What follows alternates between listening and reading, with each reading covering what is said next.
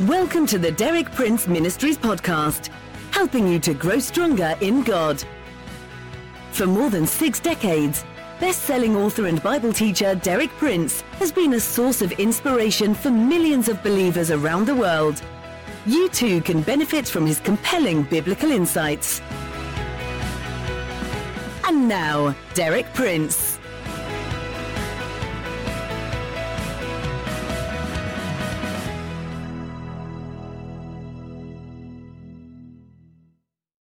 In my 2 previous talks this week, I gave a brief overview of the historical background of Thanksgiving, and I also shared with you some of the reasons why I personally am grateful to the United States.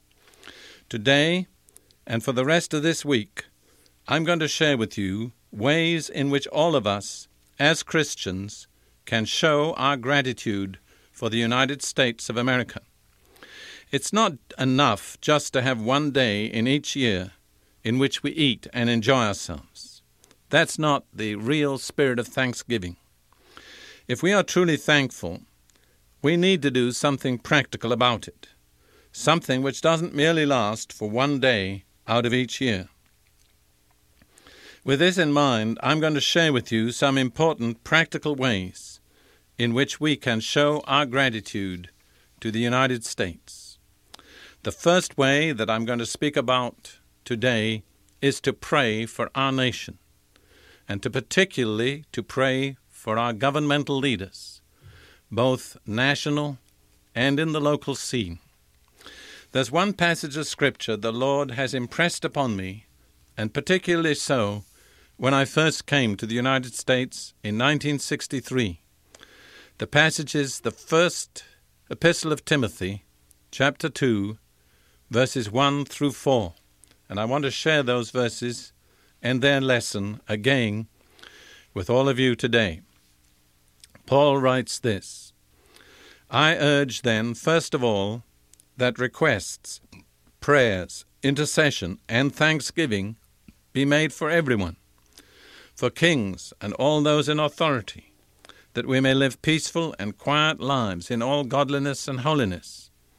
This is good and pleases God our Savior, who wants all men to be saved and to come to the knowledge of the truth. Paul is writing about the conduct of a Christian church. That's the theme of the first epistle to Timothy. And here at the opening of the 2nd chapter, he comes to the first responsibility and obligation of Christians meeting regularly in public assembly. And that is, in one word, prayer. Paul speaks about various forms of prayer. He speaks about requests, prayers or petitions, intercession, and thanksgiving. And he says that comes first, before anything else. When Christians meet together in public, as Christians in assembly, their first obligation is prayer. And he says prayer should be made for everyone. The King James Version says for all men. We need to enlarge our hearts when we pray. We need to have a heart that takes in all that God cares for. We need to remember that God so loved the world that he gave his only begotten Son. So many Christians pray such narrow, self-centered prayers. I heard somebody once quote this as the example of the average church member's prayer. It goes like this: God bless me and my wife, my son John and his wife, us four, no more, amen. Well, that's not what Paul is speaking about. He says intercession, thanksgiving should be made for all men, for everyone. Then he goes on to specify one particular group. He says for kings and for all those in authority. We can just say there, government, leadership. What are we to pray for when we pray for the government? He says that we may live peaceful and quiet lives in all godliness and holiness. Let's ask ourselves this question: does the government we live under affect the way we live? Obviously, it does. So if we want to live good lives, we're under an obligation to pray for the government. If we pray for the government, it will affect the way the government governs. That will affect the way we live. And then Paul goes on to say, in connection with living in godliness and holiness, quiet and peaceful lives, this is good and pleases God our Saviour. It's very important to understand that. Good government is pleasing to God. It's what God wants. But God, in a sense, challenges us as His believing people and says, I want good government, but I want you to pray for the government, that it may govern aright. I'm not going to do it automatically. You have a responsibility in your nation. You are the ones who should show the way. You are the ones who should be the first to pray for your leaders.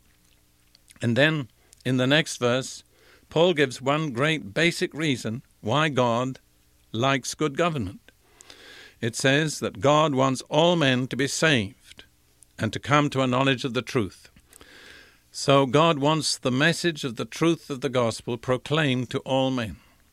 This is very clear from many, many scriptures. We are under an obligation to do that. In that connection, we need to ask ourselves, which makes it easier to proclaim the message of the gospel? Good government or bad government? I think any thinking person would answer good government in many different ways, which I do not have time to analyze. So God wants all men to hear the truth of the gospel. He wants the kind of governmental situation which will make that possible, which is good government. That's His will. But He wants us, as His believing, committed people, to pray for good government. So that's one way in which we can show our gratitude to the United States for the blessings, the material prosperity, the freedom, the endless special blessings that we enjoy as Christians in this nation. Let's enjoy the blessings, but let's remember they place an obligation upon us. And the obligation is, first and foremost, to be faithful, to pray for our government, for its leaders.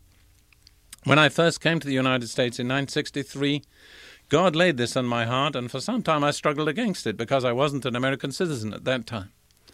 But God just impressed upon me I was to preach this message. And I would ask people in quite large congregations, how many of you have prayed intelligently and seriously for your president or your government this week? And the response was usually about 2% out of a big congregation. And I saw how terribly delinquent American Christians have been so many times in this respect. I want to thank God that today there's a great change. A new sense of obligation and responsibility has come upon multitudes of God's people. And we see that one of our duties toward our nation and its government is to be faithful and regular and fervent in our prayers for them. So let's rededicate ourselves to that at this time of thanksgiving. I want to affirm as I continue today that praying for the government is no mere abstract theory for me. I have proved it in Christian living that praying for the government pays results. I have seen many national and international situations dramatically changed for the better when God's people seriously prayed about them. In the book, Shaping History Through Prayer and Fasting, I share a number of examples from my own experience and observation in which the course of history was changed by intelligent, believing prayer on the part of God's people. I cannot go into them in detail, but I'll just mention briefly. The critical battle of Alamein in North Africa was changed and won because of prayer. The birth of the State of Israel came about in a large measure through prayer, and I was there to watch it. Many major political developments in Africa have come about through prayer. New nations have been born and shaped through the prayers of God's people.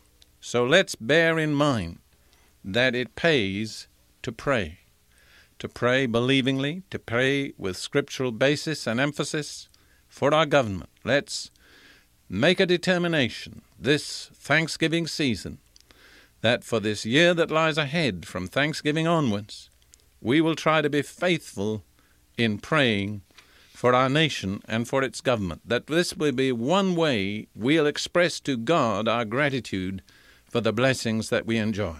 I'm going to ask you to pray with me right now as I close. Father, we come to you now as your believing people on the basis of your word, which says that we are to pray for those in authority and that you want good government. And so we bless you and thank you for those in authority over us right at this season.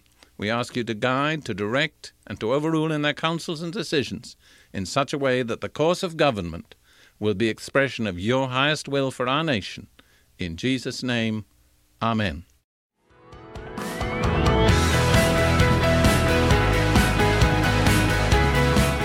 Thank you for listening. For more inspiring teaching, visit our website at dpmuk.org/podcast.